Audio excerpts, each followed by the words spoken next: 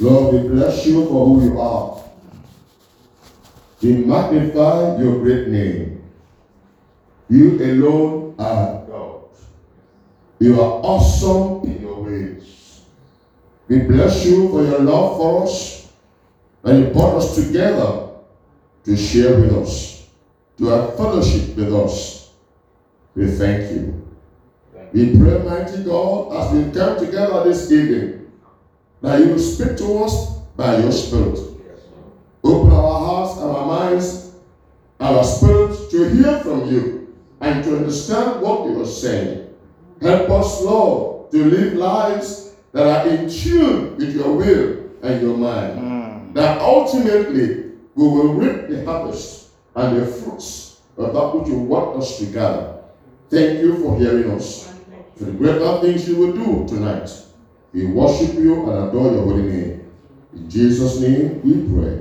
Amen. Amen. Please be seated.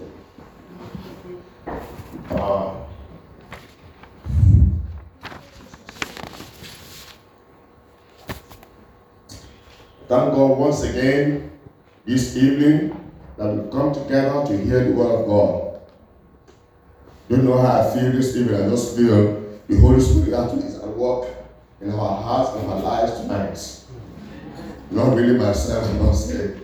So, even as I was looking at this hymn that we were singing, it's so awesome, so amazing. And I'm sure this person wrote under the inspiration of the Holy Spirit. There's so many things there that even if you were to just minister on the song alone, it's enough message for tonight. Will just be enough message for tonight to capture the picture of that Psalms 126, verse 6. Like I said yesterday, that when we read that Psalms 126, I decided to split it into two. So I looked into verse 1 to 4, which I call the Song of Redemption. But tonight, I said I was going to speak on verse 5 and 6, which I call the Great Expectation. These are my words, the Great Expectation. But I want us to read that psalm again and pay attention to what it says.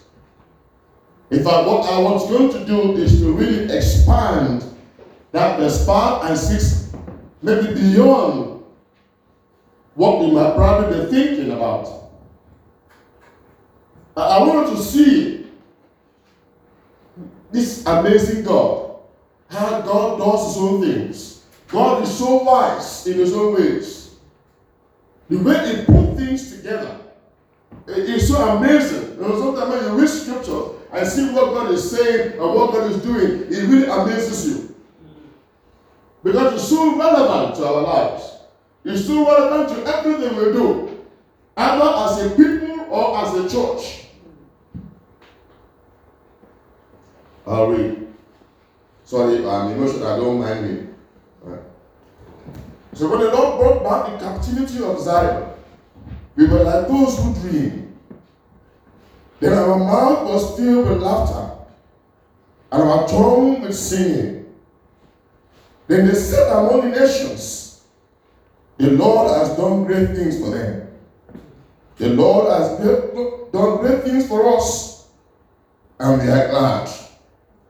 Bring back our captivity, O Lord, as the streams in the south. Those who sow in tears shall reap in joy.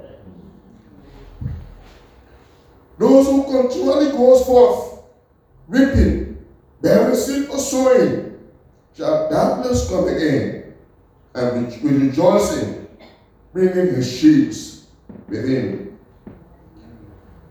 Like I said yesterday, this was meant to be like a song. When the children of Israel were going to Jerusalem, on one of the three festivals, annual festivals, that God commanded them to observe. And they were singing this song and singing other songs from Psalms 120 to Psalms 134. The 15 Psalms are called the Song of Ascents. So Psalm 126 is one of the songs of ascents. And the Song of Ascents is when these people sing as they are approaching Jerusalem. on one of the festivals. I remember some few years ago when I went with my wife to Israel, and we were in a coach.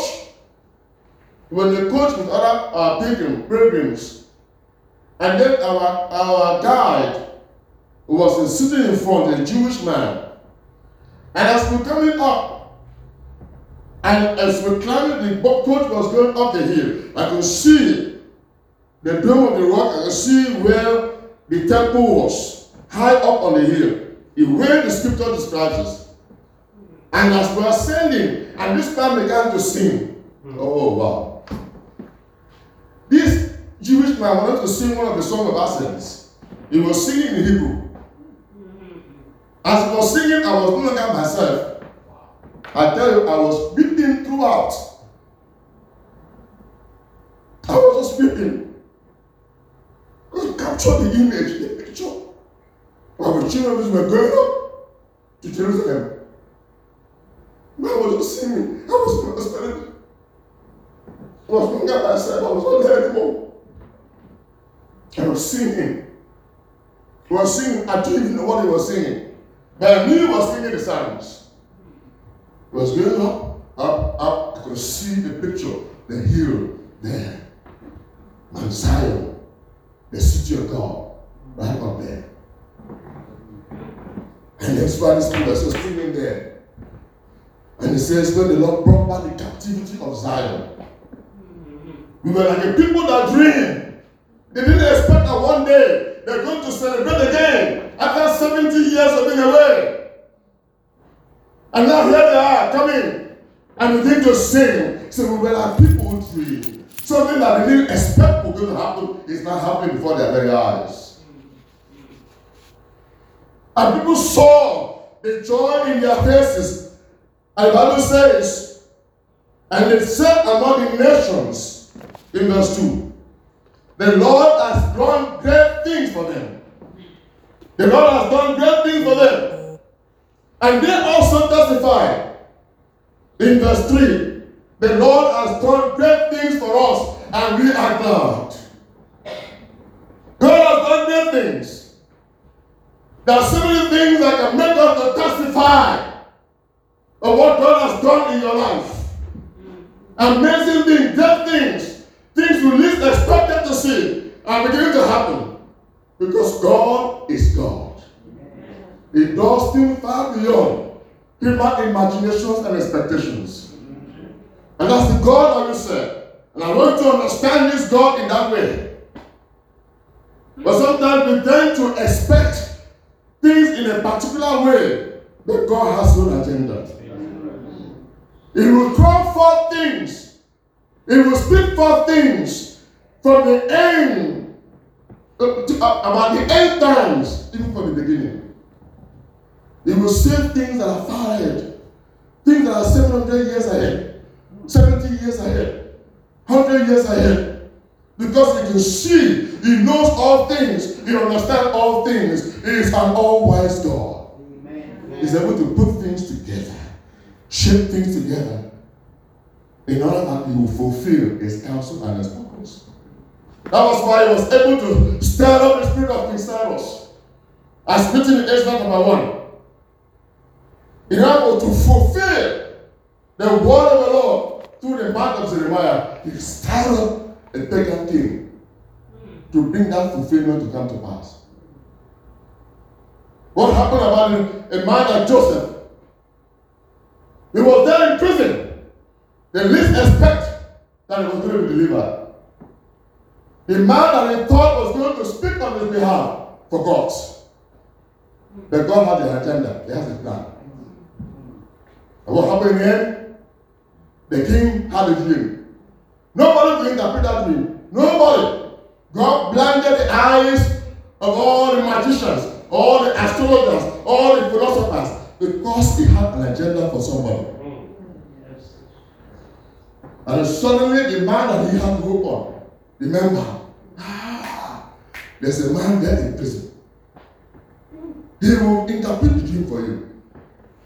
And then suddenly he went to prison. Here's a man all covered in years all over. They had to quickly shave him, make him neat, change his clothing, to appear before Pharaoh.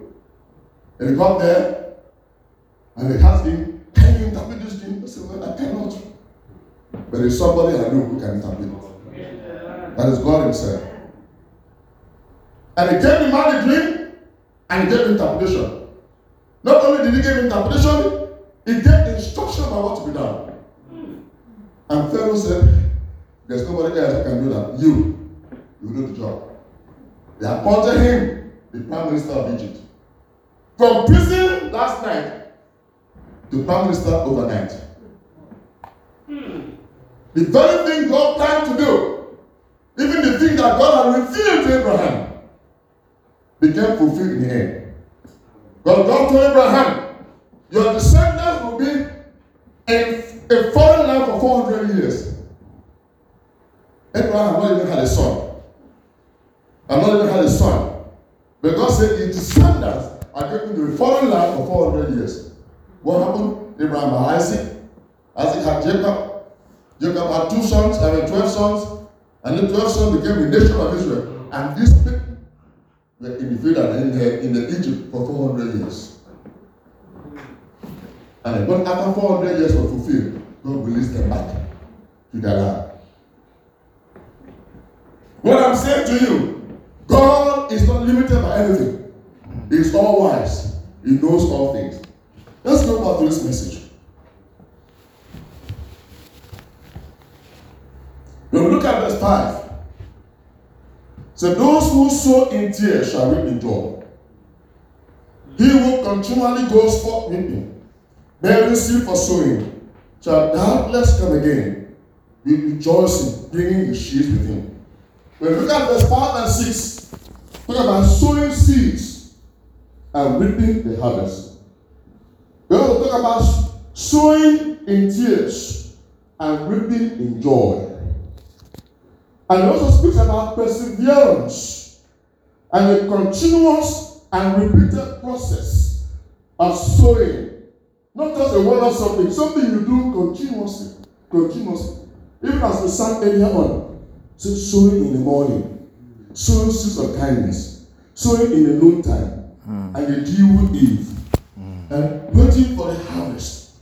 Talk about sowing in the sunshine, sowing in the shadows, fearing neither clouds, nor winter's chilling breeze, going forth with reaping. There are times when you go to sow, the harvest is not what you expected. The problems that you go through, for those of you, how many of you have ever done any farming before? Farming of any kind. How many of you know that peanuts are not picked up from trees? Yes. So somebody once asked me, the peanut, I do pick up from trees. I said, no, sir. You don't pick up from trees, it's on the ground. Yeah? That's what you harvest from the ground. You sow it in the ground, you harvest from the ground, like potatoes. Some people have no clue. Somebody, I don't know, it was my son or my daughter was asking her son. And her son was asking my daughter and said, no, my daughter was asking my son, her son, and said, okay, where do you get the banana from? Or potatoes from? He said, from Tesco.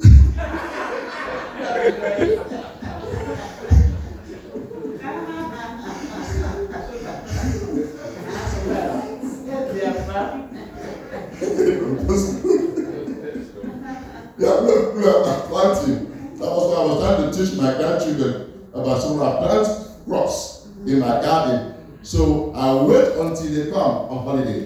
When they come, I take them all to the garden for them to harvest, so they know where the potatoes come from. When I pull out the potatoes, I get excited about all these things, so that I know that's where they come from. And sometimes my son and my daughter will ask them, where does potatoes come from? They say from the ground. They read the land. From the farm where it's come from. Sowing and reaping. So what I want to do today, I'm going to do like a kind of a teaching session. But I'm trying to keep the time. I want us to look at two broad perspectives of sowing and reaping. One is the natural perspective, and the other one is the spiritual perspective of it. Because all of this is all part of God's grand plan. Then on the spiritual side of things, I want to break it also into two, which is man's own responsibilities and God's own responsibilities. Now you have the first one in terms of the natural order of things and also the spiritual order of things. Sometimes things that you see in the natural applies also in the spiritual. That's why oftentimes Jesus Christ will use some natural things to illustrate spiritual truths. Because people can identify with natural things more than spiritual things. Because they don't understand. That's why using parables to try and explain things by using what we know to explain what we don't know. So sometimes when you look at the way God has set things in motion concerning natural order of things, you replicate that in the spiritual dimension for you to have a clearer understanding about what God means. And that's why I want us to take up a little bit on a journey. But I don't want to go into too much detail to avoid getting us confused. So you find that from the beginning, I want to look at God's master plan of things. God does not do things just anyhow. He does things with a purpose and with a plan. When you understand the purpose and the plan of God, then it makes it easy for you to identify with it and to work with it. So, in terms of God's master plan, from the beginning, it is the multiplication and abundance of all His creation. Multiplication and abundance of all His creation, whether it's to do with animals or vegetable or of mankind. If you look at John and Genesis chapter 1, that's when we begin to see the way God does things. When we begin to understand things, then you begin to appreciate what God intended to do. We're talking about sowing and reaping, as we read from that passage. In Genesis 1, verse 11 to 13, Bible says, and God said, let the earth bring forth grass. That's God's command. He spoke it. Let the earth bring forth grass. And the herb that yields seed, and the fruit tree that yields fruit according to its kind, whose seed is in the earth, on the earth. And it was so. And the earth brought forth grass, the herb that yields seed according to its kind, and the tree that yields fruit, whose seed is in the soil, according to its kind. And God saw that it was good. That's what God did. So what is he saying here? God commanded the grass to grow. You spoke that into being, and the grass began to grow. And God said, every vegetable, every herb that yields seed, let it produce after its own kind. That means that if you have, like spinach, for example, spinach has seeds. I cultivate spinach in my garden and have a bag of seeds of spinach that I have. So all I need to do in the next season, I just pick up those seeds, squash the whole thing, and then sprinkle it up on the ground. And that seed, there's a genetic makeup in that seed that will produce spinach. It will not produce anything else. Pepper has seeds in it. Whether it's green pepper or red pepper or hot pepper. When you plant them, it will produce after its own kind. Tomatoes have seed. If you plant tomatoes, it's going to produce tomatoes. It's not going to produce anything different. So God makes sure that there's a genetic makeup and everything is all put together in the seed. The power of every life is in the seed.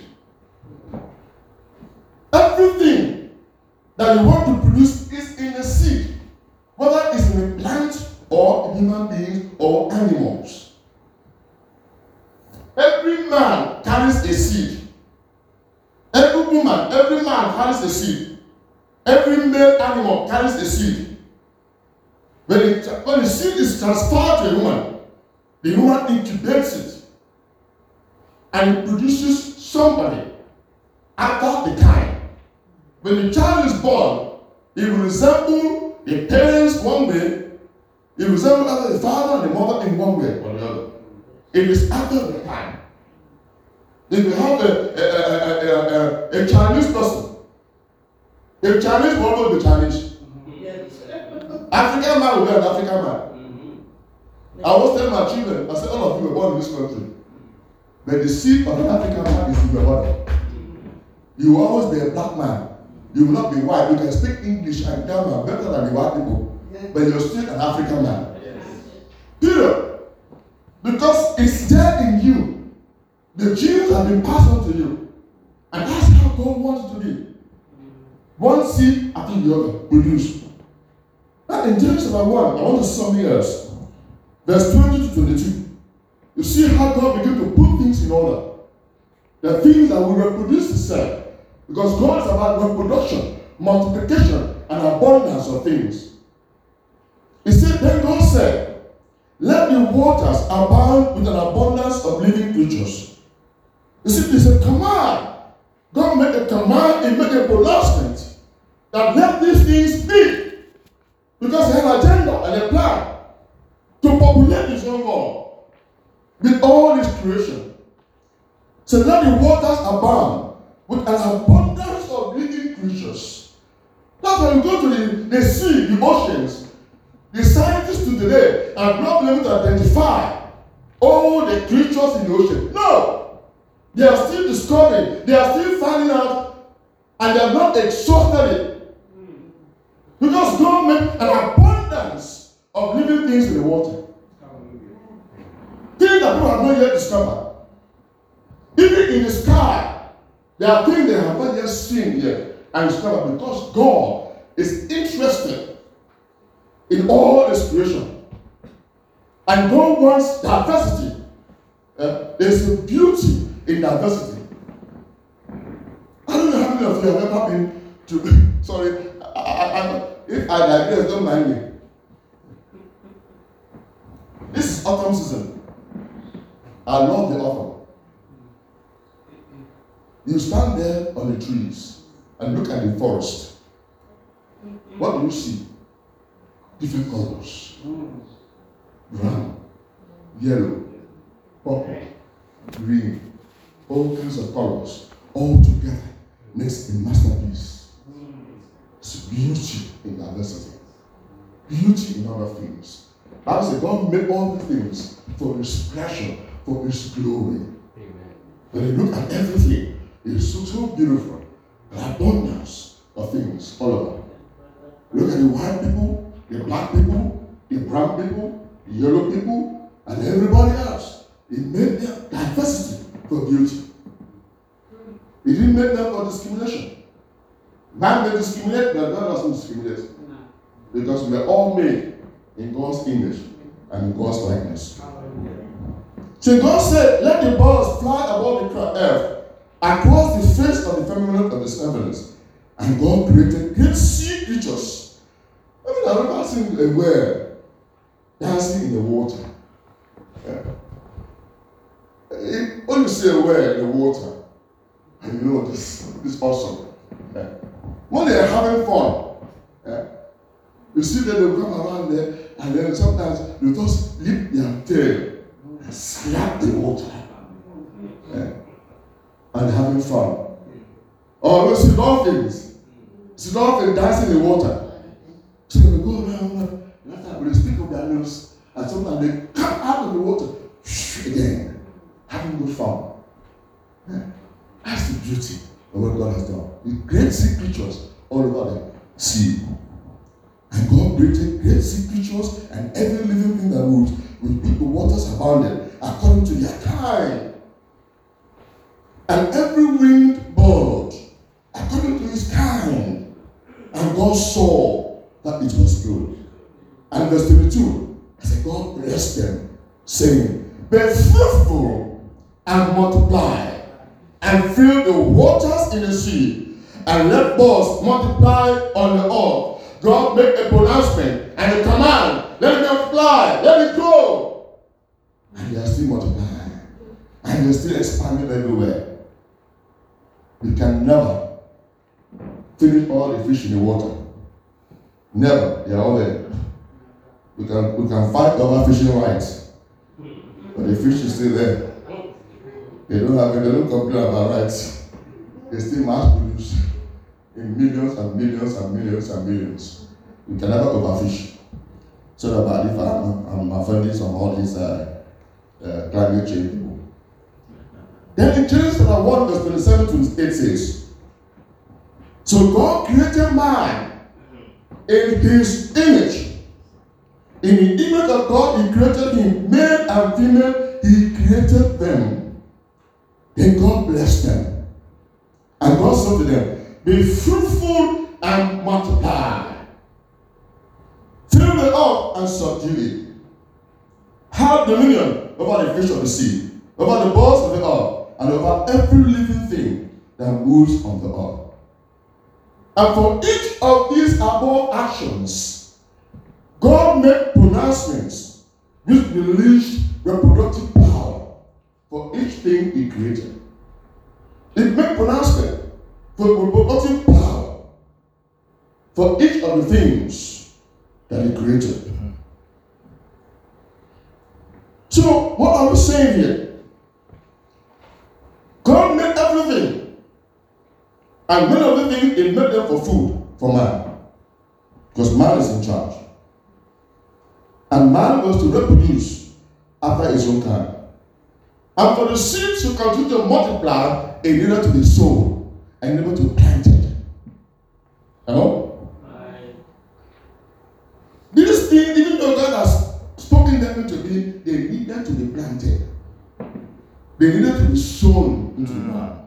The seed needs to be grown again so that they can reproduce and produce food for our sustenance. And there's something else that I want to understand about this God. You see, God didn't just speak things. There are some things he put in motion. Now, let's look at it from Genesis 1, verse 14. Genesis 1, verse 14. God said something. God said, let there be lights in the firmament of the heavens to divide the day from the night, and let them be for signs and seasons, for days and years. Now, I want you to understand something about the lights that God is talking about. We're talking here about the sun and the moon that God created. The sun and the moon has a big role to play in the seasons of this earth. That's a big role to play in the seasons of this earth. And these seasons has something to do also with planting, with cultivating, with sowing, and with reaping. I want you to see that picture because God is so wise in the way he does things. Now, let me just take you back to a bit of geography or a bit of astronomy. Now, you all know that this earth that we're living in revolves around its axis for 24 hours. 24 hours. So it's like you have, let's assume that this is a ball.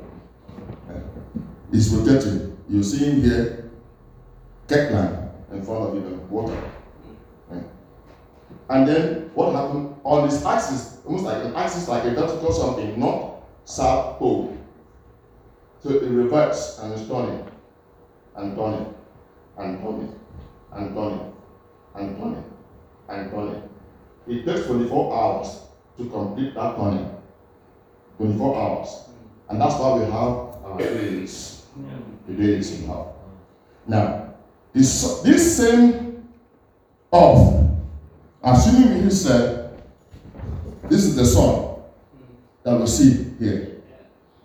Now, even as the earth is rotating on its own, it's also going around the sun. And it takes 365 and a quarter days to go around the sun. That means that for each cycle it's making on its axis, it takes 665 times. By the time it goes from here all the way around to here, 365 and a quarter days in a year. That's why it takes for the sun and for the earth to go around the sun. Now, the moon. Let's assume this is the moon. I want to see the picture of how God sometimes does things. The moon goes around its axis. By the time the moon completes on its axis, it takes 27 days for the moon to go around completely on its own. That means that by the time it takes about 27 days or 28 days, I would say approximately, to go around on its axis. And then the moon also goes around the earth. So it's going around, it takes a long time, almost the same time it takes to go around the earth, or the same time it takes to go around itself, for you to take around the earth. And it takes 28 days as well to complete that cycle around the earth. That's why we have the lunar months. That's what we call the months.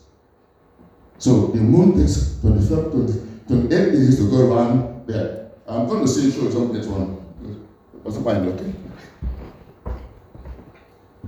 Now, why am I saying this thing there? Now, I said before that the earth is trying to go around the sun. Now, the earth is at this angle. The earth rotates at this angle. It's not like this. It's on this angle. So while it is going around the sun, let's assume this is stable here. It's going around the sun. This side that faces the sun will feel the warmth of the sun. But it takes almost a year, about a year, for you to go around the sun. So as it's going around this way, this side is not taking the sun. This side is not getting the heat of the sun. It's not getting the heat of the sun.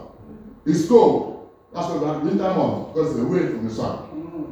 So you go around and round and round. This side is getting the sun. But now, this side now is not getting the sun. It's now autumn on this side. This side now is beginning to come spring, because it's beginning to show towards the sun. And it's going down, down, down. Then you have autumn again. It's going back again. So by the time you complete the cycle, every part of the earth will have gone through the 4 cycles. Spring, summer, autumn, and winter. But the Bible says the sun and the moon are for signs and seasons, for days and years. And that's what happens here. Now, why am I saying this? Because each season determines the time for you to sow. In every country, the springtime is the time when you sow. You don't sow in summer, you sow in spring. And when it's spring, it's around March to April. That's when you plant. In Africa, some part of Africa, you call it the dry season. It's about to begin. That's the beginning of the dry season. Going towards the wet season.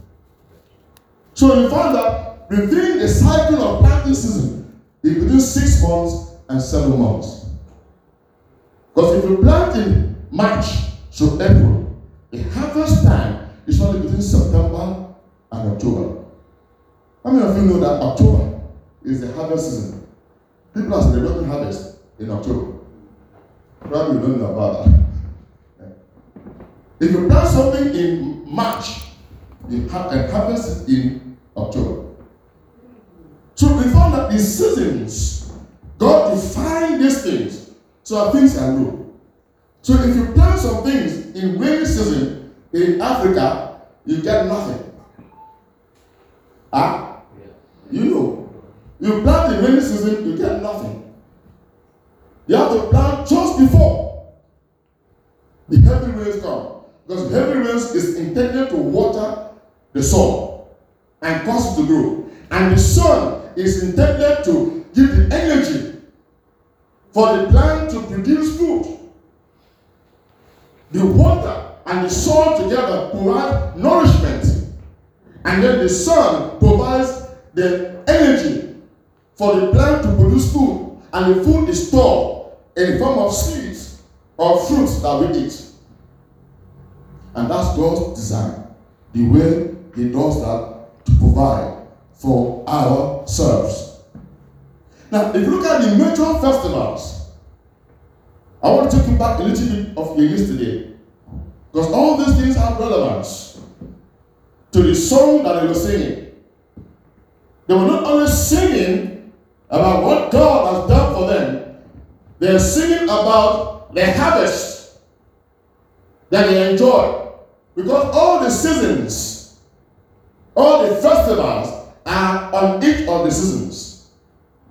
The first festival, which is the feast of Passover and Unleavened Bread, is only done during the springtime. The time of sowing. That's what we call the Easter. Because when we talk about Easter time, whenever you talk about Easter, that's the time of Passover. You all know that Jesus Christ was crucified on the day of Passover. He was crucified. He ate the Passover. He was arrested that same night. He suffered. And then by Friday, that's when he was crucified. Thursday was Passover. The feast of Unleavened Bread began on Friday. Friday, Jesus Christ was arrested and crucified. He died. But on the third day, which is Sunday, he rose again. And you see the relevance of that. This thing happened during the time of Easter. That's why we celebrate Easter. Most of the time, it's always either in March or in April. Now, why is this so? Why is it not constant like Christmas? Christmas is a fixed date. It doesn't matter whether it's Saturday or Sunday or whatever. Christmas is a fixed date. But Easter is never a fixed date. Because Easter is dependent on the lunar calendar. When the moon first appears. Because it's Jewish people, their years is calculated according to lunar months. Their lunar calendar is 28 days in a month. Whereas the Roman calendar is different. Roman calendar is different. That's why the lunar calendar of the Jewish people is longer in terms of number of years than the Roman calendar that we use. So whenever the first moon is sighted, that's when the feast of Pentecost begins, and that's when the date for Easter is given, and people can celebrate Easter in that month, and that's the planting season of that. Then the feast of the first fruit takes place 50 days after Passover. 50 days. That's what they call the Feast of Weeks. So after the first fruit, what happened? After 50 days, those harvests that you get, the first fruit, that's when you present that in the temple as a wave offering to the Lord. So many of you will know from Africa, if you are cultivating crops like something like cassava, when you plant cassava, you can go around a little bit, then halfway between the planting and the full harvest, you can go there and you scrape the soil. When you scrape the soil, you see a little tube of cassava. You cut that one, you take it home and eat. You see, when you go people here.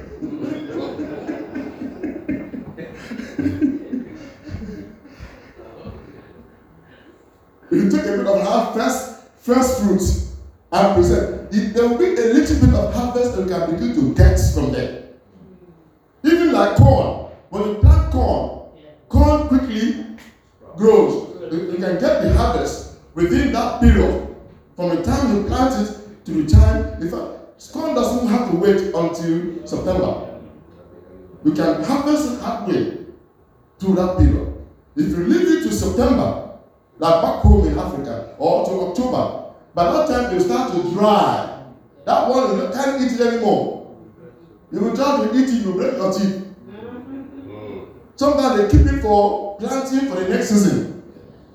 But the one that you eat properly is the one you harvest halfway through. Okay. Then the feast of ingathering I talked about before. The feast of ingathering is when you then gather the final harvest. And the feast of ingathering is celebrated during the autumn months. During the time of autumn. That's when the harvest will have been complete. And you can go and harvest and bring everything together.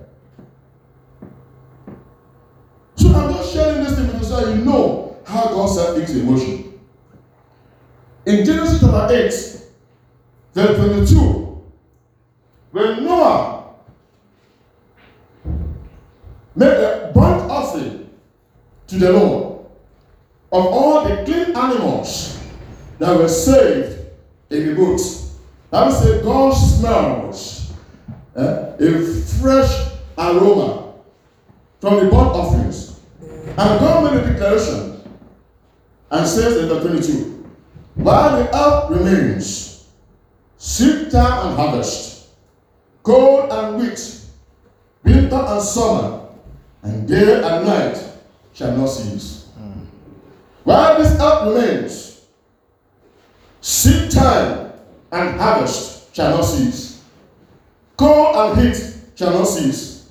Winter and summer shall not cease. Day and night shall not cease. But as long as this earth remains, a time is going to come when this earth will no longer remain. When this earth no longer remains, there's no need for all of that anymore. No planting anymore. No sowing and reaping. No day and night anymore. No summer, no seasons. Everything ends. And now we're living in eternity. No more counting of hours.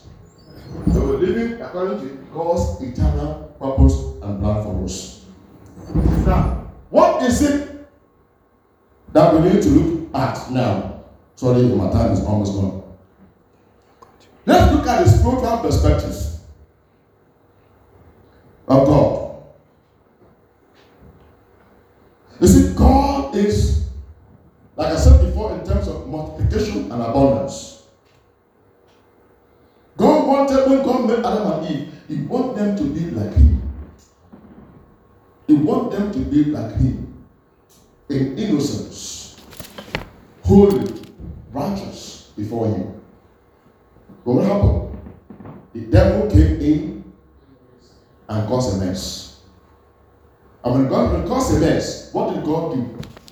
God did not curse man. God did not curse man.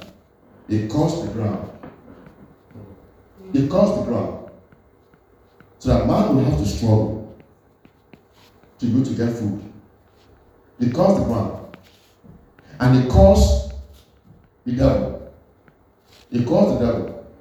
But he says to the devil in Genesis 3 verse 15. He said to the devil, I'm going to build an enmity between you and the woman that you deceived. I'm going to put an enmity between her seed and your own seed. He said the seed of the woman will smash and crush your head. Then you will bruise her heel. You will bruise his heel. But the seed of the woman will crush your head. And what happened? That prophecy became fulfilled in Christ. Because what happened? What the devil did was to wound Christ. Christ was wounded. That's what he did. That was the wound. He said he's going to bruise his heel. He wounded. What happened to the devil? His head was smashed. Yeah. Jesus Christ smashed his head. He took authority from him. The power of sin, the power of death, the keys of Hades, he took away from them. Through that death, for sin that the devil caused, through that death, Jesus got access to Hades. When he went to Hades, he The devil didn't expect that. Then you have the keys. Yeah? Give me the keys. When he gave the keys, what happened? He released all the saints of God who were under bondage. He released them from captivity and took them to paradise. That's why the saints of God are today in paradise of God. That's what happened. Now, God is still in the business of rescue.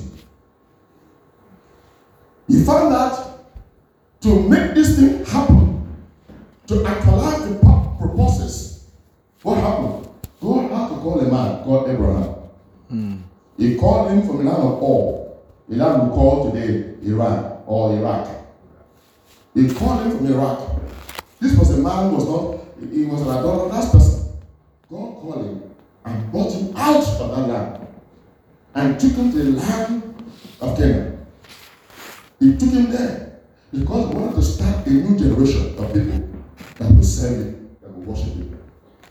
They began a process through which all mankind shall be redeemed and saved from the power of sin. So he entered into a covenant with Abraham, and it is descendants that will follow Abraham. That's why when we talk about the lineage of Jesus Christ, it's always traced back to Abraham. Hello? It was traced back to Abraham because that was the man God chose to begin a new process of redemption of man. From Abraham we have Isaac. From Isaac we have Jacob. From Jacob we have the 12 tribes of Israel.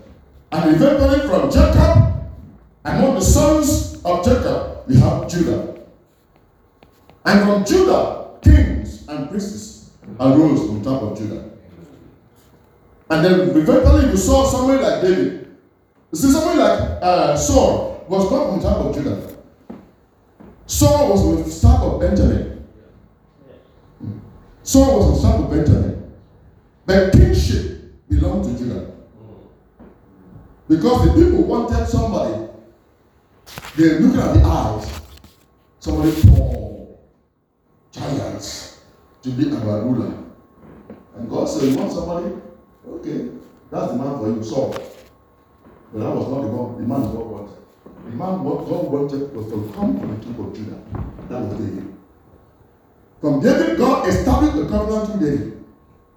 And from David, you have Jesus Christ coming. That lineage coming from Jesus, the Redeemer and Savior of Israel. That's what God did. From there, it began a process by which all mankind shall be saved. So, what I'm saying here, having done that, Jesus Christ has come. He has paid the price. He died on the cross of Calvary for the sins of man. But he wanted the whole world to be saved. And that's why he gave a message to us today. That we might go and proclaim the good news so that others can also be saved and they become the children of God. That was why before Jesus Christ died, or after he died and rose again, he gave a commission. As we saw in Matthew 28, verse 18 to 20. He gave a commandment to all of us to preach the gospel to every creature, to all nations of the world, and to make disciples of all nations of the world. So evangelism, or the gospel, or the message of the commission is in two parts: evangelism and discipleship. To preach the gospel and also to disciple them. What does it mean to disciple? Is to make them to be spiritually mature and strong. And not only that, to make them to be like Jesus. Because Jesus Christ himself is the image and likeness of God the Father. So if you are like Jesus, you are automatically like God himself, the original plan of God from the time of the Garden of Eden. That's all God wanted. And everybody that you say, God wants them to be like Jesus. And by being like Jesus, they are automatically like God himself. Because he's looking for people who look like him. And that's why this message is given to you to sow. What do you sow? The word of God. That's why Jesus Christ mentioned something about the parable of the sower. Hello? The parable of the sower. Many of you know about the parable of the sower. If you look at Mark chapter 4, verse 2 to 20, you'll see example of what it means, what it says here. If you look at the interpretation towards the end, it's related to what we're saying now. You see the natural part of it, and you see the spiritual side of it on the same parable. What happened here? Jesus Christ said, a man went about sowing. He has seed in his hand. As he sowed, some fell on the wayside, and the birds of the earth came and ate it. And some fell among rocks. And because there was not enough depth of soil in the rocks, this seed quickly sprang up, and then when the sun came, they died away. And some fell among thorns. And because they fell among thorns, as it began to grow, the thorns were choking it and choking it and choking it, and it was not able to bear fruits. It became unproductive. It became unfruitful. And some fell on the good soil. When they fell on the good soil, it says some of them, they bear fruit 30-fold, 60-fold, 100-fold. There was a harvest. There was fruitfulness. And the disciples came to him and asked him, he said, what does this parable mean? And Jesus tried to explain what it means. He said the seed is the word of God. Hello? The seed is the word of God. You need to sow the seed to have a harvest. Without sowing, there's no harvest. Without planting God's word into people's lives, there's no way they can respond to the gospel. That's why we need to do the job of going to sow. Because if you don't sow, you will not eat. Hello? If you don't plant, no food. Imagine all the farmers that go on strike. All of you will complain without me. No chicken. That's true. If the farmers were on strike, no fish, no bullshit. Look at it last month or a few weeks ago. They said there were no butchers to kill butchers in Abattoir to kill the animals there. And people started complaining. Oh, things are expensive. Inflation is going up, and so on and so forth. What the government do? They quickly gave temporary visas to butchers in Europe to come and kill the pigs and the cows so that we can eat meat. Imagine that. My mom used to say, back in the home in the village in those days, my mom tells you, he said, can you come and watch that play? Okay. Can you come and peel that yam for me? Mommy, it's too much. I said, don't worry. That's fine. Don't worry. You want to take the yam, peel the yam, cook the whole thing. After cooking the whole thing, you will dish out to the rest of my brothers and sisters here. And then you go outside the door. I seek for sympathy. To see and give you some. You are lying. You will not eat it. You will stand there hungry. You go to bed hungry. No sympathy for you. Until in the morning, what can I do for you?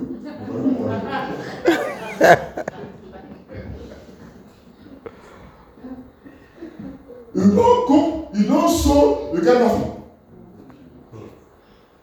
Many of us are like that. When it comes to spiritual things, tell you to do some things, you don't want to do it. How can you grow spiritually? When you see souls giving their life to Christ, it's an excitement. Not only are you excited, but heaven is excited. Heaven is excited. It's not easy to do evangelism.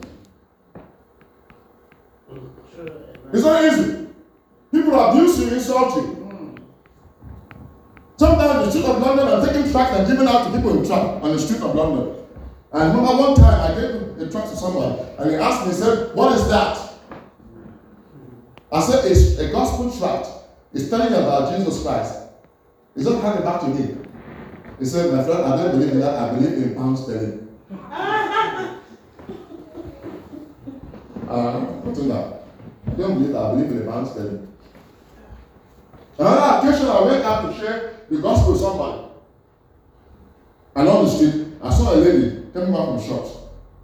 So I was talking to her, and she was paying attention. She was enjoying paying attention. We got towards her house for me to go and conclude my message at her home. She walked inside the house, banged the door, shut, bang. I'm standing outside there, let me outside there. And I'm saying, I said, "Oh my goodness, what is this?" I said, "Okay, thank you, my friend. I've shown the seat, I'm off." I went to another sister to go and share the gospel. I said, "Sister, I don't come not done before." It was a senior lady. I said, "I will do one part, and then after 2 or 3 times, see how I do it. When I've done it, then you also do the next one." Not doing that as a poor calculation. I did the first, second, third one. I said the next door, I give them an example how to introduce yourself, how to do. I said, she has seen how I've done it. And so the next door, she went, ring the bell. It was an intercom. "Who is there?" It was a lady. And then she started introducing herself the way I showed her. This lady just, lady at the end there, if I just utter, I don't know, a swear word. F off my house. When he did that, I tell you, you can see this lady, it was like nobody has ever sworn to her before. She was so downcast. She was so upset. And I said to myself, "Oh my goodness, what have I put this lady into?" I'm not spending time trying to explain things to her, trying to encourage her. He said, "It's a pastor, I'm going home. Pastor, I'm going home." She left and went home. And I continued with the job of doing that. But despite all of that, I've seen many cases where, contrary to my expectation, people give their life to Christ. Just like that. Just like that. But God wants us to share the gospel. Amen. Even if you have tracts, pray over the tracts. Because the devil that we see out there is blinding people's eyes and their minds that they want to see the gospel and believe in Jesus Christ. But despite all the disappointment, like we sang in the song, day and night and so on and so forth, and eventually you will come back with the harvest. With joy in your hearts, rejoicing, bringing your sheaves to the Lord, and the Lord Himself will reward you for what you've done. Amen. I want to conclude this with the testimony that was true. Many of you probably know about this story. There was a father and son that used to go evangelism every day. Not every day, I mean once a week or so. They do evangelism once a week. The father and son, the father is a pastor, and they go on evangelism. So one day it was so heavy rain. The rain was falling so heavy that the father said to the son, "Son, I don't think we can go out today. The rain is too heavy. We can't go out." The son said, "Daddy, I will go." He said, "I will go." So the son took the tracts and went out in the wet, cold rain. And he was putting the tracts to the door. Pushing the tract to the door. Pushing the tract to the door. And he went only one tract left for him. So he started to think and said, which house should I drop this last tract on this street? This is a true story. So he took that tract and went to a particular door and pressed the bell. There was no answer. He pressed the bell again. Very unlikely. He pressed the bell again. He kept on beating on the knocker, not knowing that there's an old lady in that same house that was about to commit suicide. This lady had climbed on the stool. He had put the noose on the beam up there, and she was about to put her neck on that noose and kick the stool she has to get hanged. So while she stood on that stool, she held this bed. Nobody has ever run her bed for a long time. And she was been lonely. She had been frustrated. There's so many things that happen in her life. And that's why she thought, I want to end it all. I want to end it all. So she pressed the bell. This young boy pressed the bell the first time. The lady ignored it. He said, oh, maybe some of these strange people there. But the bell kept on persistent. There was persistence in the bell. Like I was talking about here. He said, this person constantly going, bearing the sick, going and fro, persistence. And so this boy was still persistent. Until eventually this lady said, let me go and get rid of this person, whoever is there at the door. And then he saw this little boy smiling at her. He said, Ango, God bless you. I just came to give you this gospel tract. Good news for you. And so on. And this lady was just wondering, what kind of good news is he giving to me? And this lady took this little tract and now went and sat down to read the tract because she wanted to find out what is the good news in this little tract. She has forgotten about the stool and the news that was there. She read that tract and there was a sinner's prayer towards the end. She prayed that sinner's prayer, gave her life to Christ on her own, based on that sheet of paper, and there was an address of the church where that came from, was a stamp given there. The following Sunday, she picked up that tract and went to that church. When he went to that church, and the pastor gave an opportunity to give a testimony, and this lady came forward, so I have a testimony to give. And she came forward and said that this piece of paper, somebody gave this piece of paper to me a few days ago. I was about to commit suicide and to kill myself. But through this piece of paper, I gave my life to Christ. So whoever gave me this piece of paper, I don't know. But I give thanks to God for what God has done in my life to save my life. And then the pastor wondered, who could have given this lady that same tract that they and the son had been using? And remember, it was the son. The very day they didn't want to go on evangelism. The very day they didn't want to go evangelism. But the son went because the Lord prompted him to do so. And somebody was saved that day. Maybe God is calling you today. And God is saying to you that sow the seed. Sow at any time. In season, out of season. In fact, this is the only time you don't have to sow in spring. You can sow in all seasons. Because the harvest is already white to be harvested. And God is looking for you and I to reach out to these people. Understand, tomorrow there's going to be evangelism out there in the streets of Liverpool. Maybe you can make yourself available and be a part of that process. We never know what happens when you give a tract and you share the gospel with somebody. Because God can use anybody to save souls. He doesn't have to use the pastor or the bishop or anybody else. He can use anybody else. Time will fail me to give more examples of people who have responded to the call for the gospel. A young girl went with a team to India, and the team were preaching the gospel. She was meant to support the people, but a lot of people came forward for the gospel to be prayed for. And the man of God was praying for some people, laying hands on them, and people were getting healed. And she was standing behind the man of God as a supporter.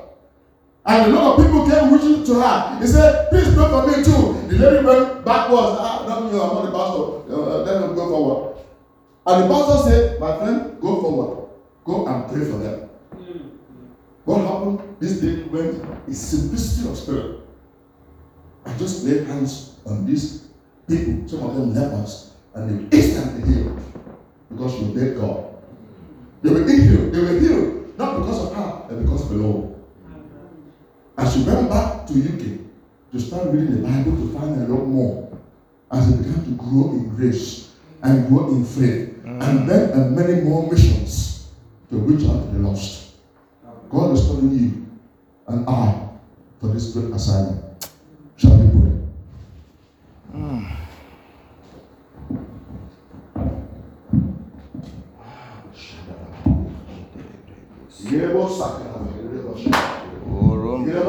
Father, in the name of Jesus. In the name of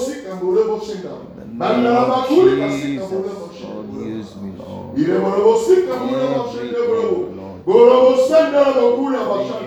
Lord, in the name of Jesus.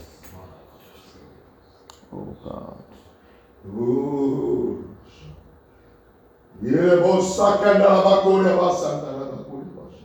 I come before you, Lord.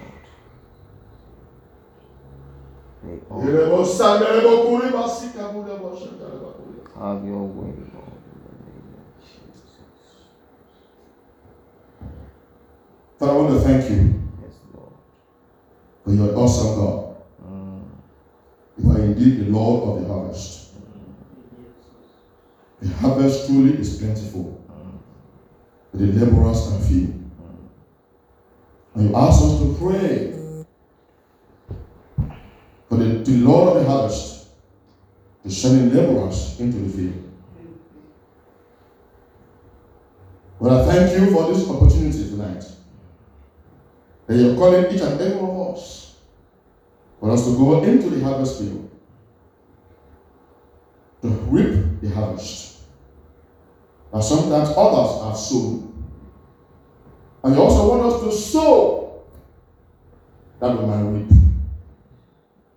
I thank you, Lord, for the assurance that you've given us to us. That even as we go out in tears to sow, we shall doubtless come back rejoicing. Bringing in the sheaves. Lord, commit ourselves into your hands. Help us, Heavenly Father, in our walk with you. I pray for courage. I pray for boldness. I pray for empowerment of the Spirit. That we're going to stand strong to be your true witnesses in our Jerusalem, in our Judea, Samaria, and to the ends of the world. Strengthen us, O God. Empower us, Almighty God. Cause us to be obedient to you and to do that which you do, or do that which you want us to do, O God. We can plant, we can sow. It is you that bring about the increase. All that you desire us to be obedient to you, to do your will, and to do that which you commanded us to do. Thank you, Lord, for grace to be obedient, to be faithful, to do your bidding. That there will be a great harvest on that day when Christ comes. And we shall celebrate with all those people, all the saints of God, who have been saved through the preaching of our gospel.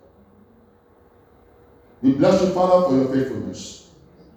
Thank you for the help of your Spirit. You will not leave us alone in this great task of the end times. Thank you, blessed Lord. In Jesus' name we pray. Amen. Amen.